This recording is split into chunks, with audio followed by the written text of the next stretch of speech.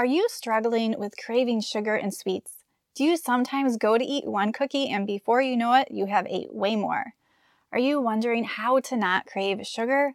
Well, today I'm bringing on my friend Charmaine on the podcast. She specializes in helping women control their sugar cravings. A couple of months ago, she came inside my private group to share a special workshop with my clients on how to tackle their sugar cravings. It was so good, and so many people walked away with a better understanding of what was going on in them and specific tools that they could use to help with their cravings. So I wanted her to come on the podcast and inspire you today. If you want to hear the workshop that she gave, it is recorded and it's part of my nutrition and group health coaching course, where I talk about blood sugar, hormones, sleep, nutrition, and so much more, so that anyone who works with me gets access to this course. So make sure to check the links below. Hi friends, and welcome to the Healthy Beyond 40 show. I'm Michelle, mom of four and military wife. I have my doctorate in physical therapy and I'm an online personal trainer, health coach, and yoga teacher. Do you wish that you had more energy and could get into shape? Do you feel like you're struggling to lose weight? Maybe you've tried a diet before, but it just wasn't sustainable, and now you don't know how to get started. We're going to look at health holistically here, and most importantly, keep things simple and quick. If you're ready to develop healthier habits, exercise consistently, and lose weight sustainably without long workouts or following strict diets, then you're in the right place. In this podcast, I bring together my expertise with real life strategies. No magic pill here, so lace up those shoes and get moving. So I'm so excited to have Charmaine on the podcast today. She used to work as a nurse and then she became a life coach and health coach, and now she is a sugar-free coach. And she has devoted her life to helping women break free from sugar and carb cravings. And her work really stems from her own struggle with sugar and carbs. I love Charmaine's story. So can you tell us about your journey and how you are working as a nurse? Yes, thank you so much for having me. So excited to be here. And yeah, so like I told you before, I was working as a nurse in the hospital for 8 years, and I thought I was healthy. Like, I was working out all the time. I was a personal trainer. I was like a fitness junkie, like into American Ninja Warrior and CrossFit and marathon running. Like, I was doing all the things. And even then, I had this thought that, I could just eat what I want, because I could work out. I work out all the time. So when I was working, I never paid attention to my eating habits. I was always buying food out, going to Starbucks. This was my routine: Starbucks, Subway, and McDonald's. Like every shift, that was like my go-to. I never made food because Lord knows, I didn't want to cook it all. So then in 2017, I was just doing a routine checkup with the doctor, and then they showed to me that I was pre-diabetic. And as a nurse, I take care of patients with diabetes. I'm giving them like 8 shots a day, like insulin, and checking their blood sugar. It's crazy. So I was like, heck no, I'm not going to be diabetic. And then that launched me this whole journey of looking at my eating habits and seeing how much I was actually stress eating and emotional eating, and how I was using sugar for stress relief and a lot of other things. So that's what catapulted me into this whole journey. And this is why it's my mission now to help other women not use food for comfort and feel free, feel freedom around sugar and carbs. Yeah, I love that. And I love your story and how you were even being active and doing these things. So you would think, plus that and being so young, but there's so much that happens in our body and how food affects that we're not even aware of. So Charmaine, why do you think people struggle with sugar cravings? Oh, that's a great question. So I know there's a lot of ways I could go with it, but the number one thing that I want to bring awareness to, which a lot of people don't know, is that when there's a craving, there's always something that triggers it. I call it trigger. Some other people call it a cue, but there's basically always something, whether it's an emotional state or a thought or another person or a time of day. There's always something that'll trigger a craving. And then when you have that trigger, there's a reaction that comes. There's usually a reaction that happens because your brain's seeking out a reward or relief in some way. But most people don't realize that there's a space in between the trigger and the reaction. Like, people just think, trigger happens, then boom, I'm just going to eat. Like, I see the sugar, boom, I just got to have it. Like people don't realize there's actually a place where there's a space in between. And most people don't know about that space because it's such an automatic habit.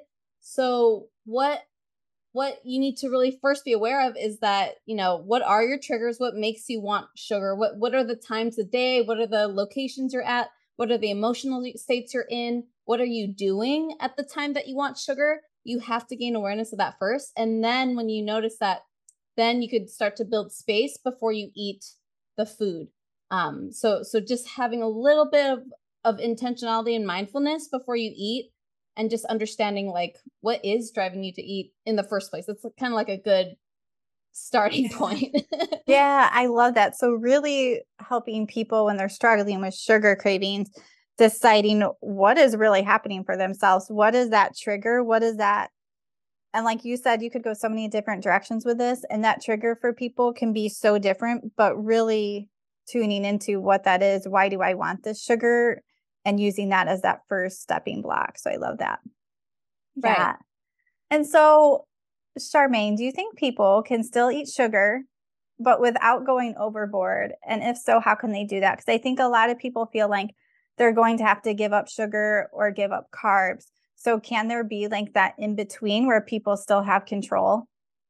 Oh yes, is definitely like that's what my whole work is dedicated to, and that's the best thing about it. It's like, for me personally, a lot of people think I don't eat sugar anymore, but it's like no, I eat sugar in a way where I don't feel out of control anymore. Like I could just eat it to enjoy it, and I don't have drama around it. Like I could stop when I'm satisfied. And that's the magic of it. So that's $1 million question. Like, how do you stop when you're satisfied? How do you not lose control, And a big part of that too is understanding, like when I was saying earlier, like the trigger and the reaction that comes.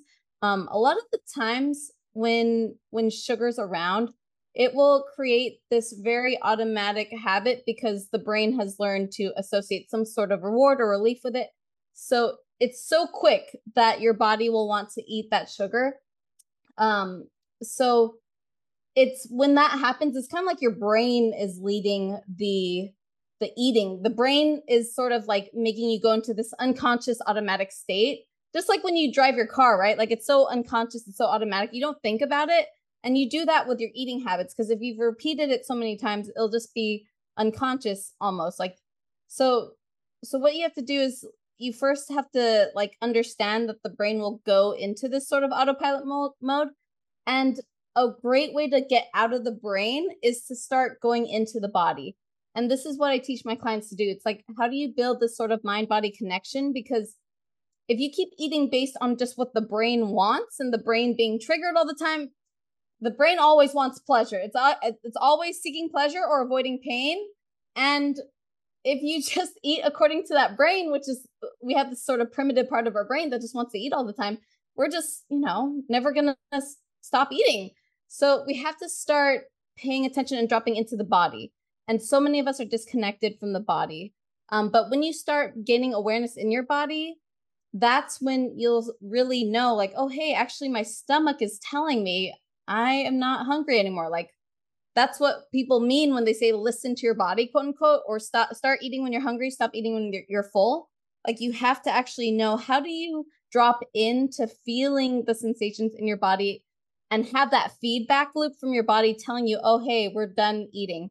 And this is something called interoception, like where like you could feel what's going on internally in your body.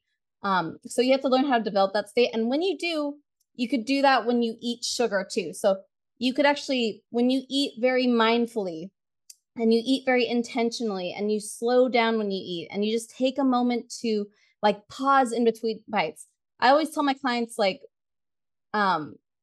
when you're overeating, like you have a craving, you're holding your breath a lot because it's kind of like a fight or flight response. You're kind of like, let me hoard the food because there's no food around and we're going to die if we don't eat all this. You're holding your breath a lot. So what you want to do is you actually want to take deep breaths in between bites, like put the fork down in between bites. Just notice, what are the sensations in your body? What's your stomach telling you? Taste the food, slow it down, enjoy the food. And when you actually are in the body, it will help you get out of the craving mind so you're not just eating and ignoring those sensations internally. And then you could actually enjoy the sugar a lot more. Yeah, I love that. You gave so much information there.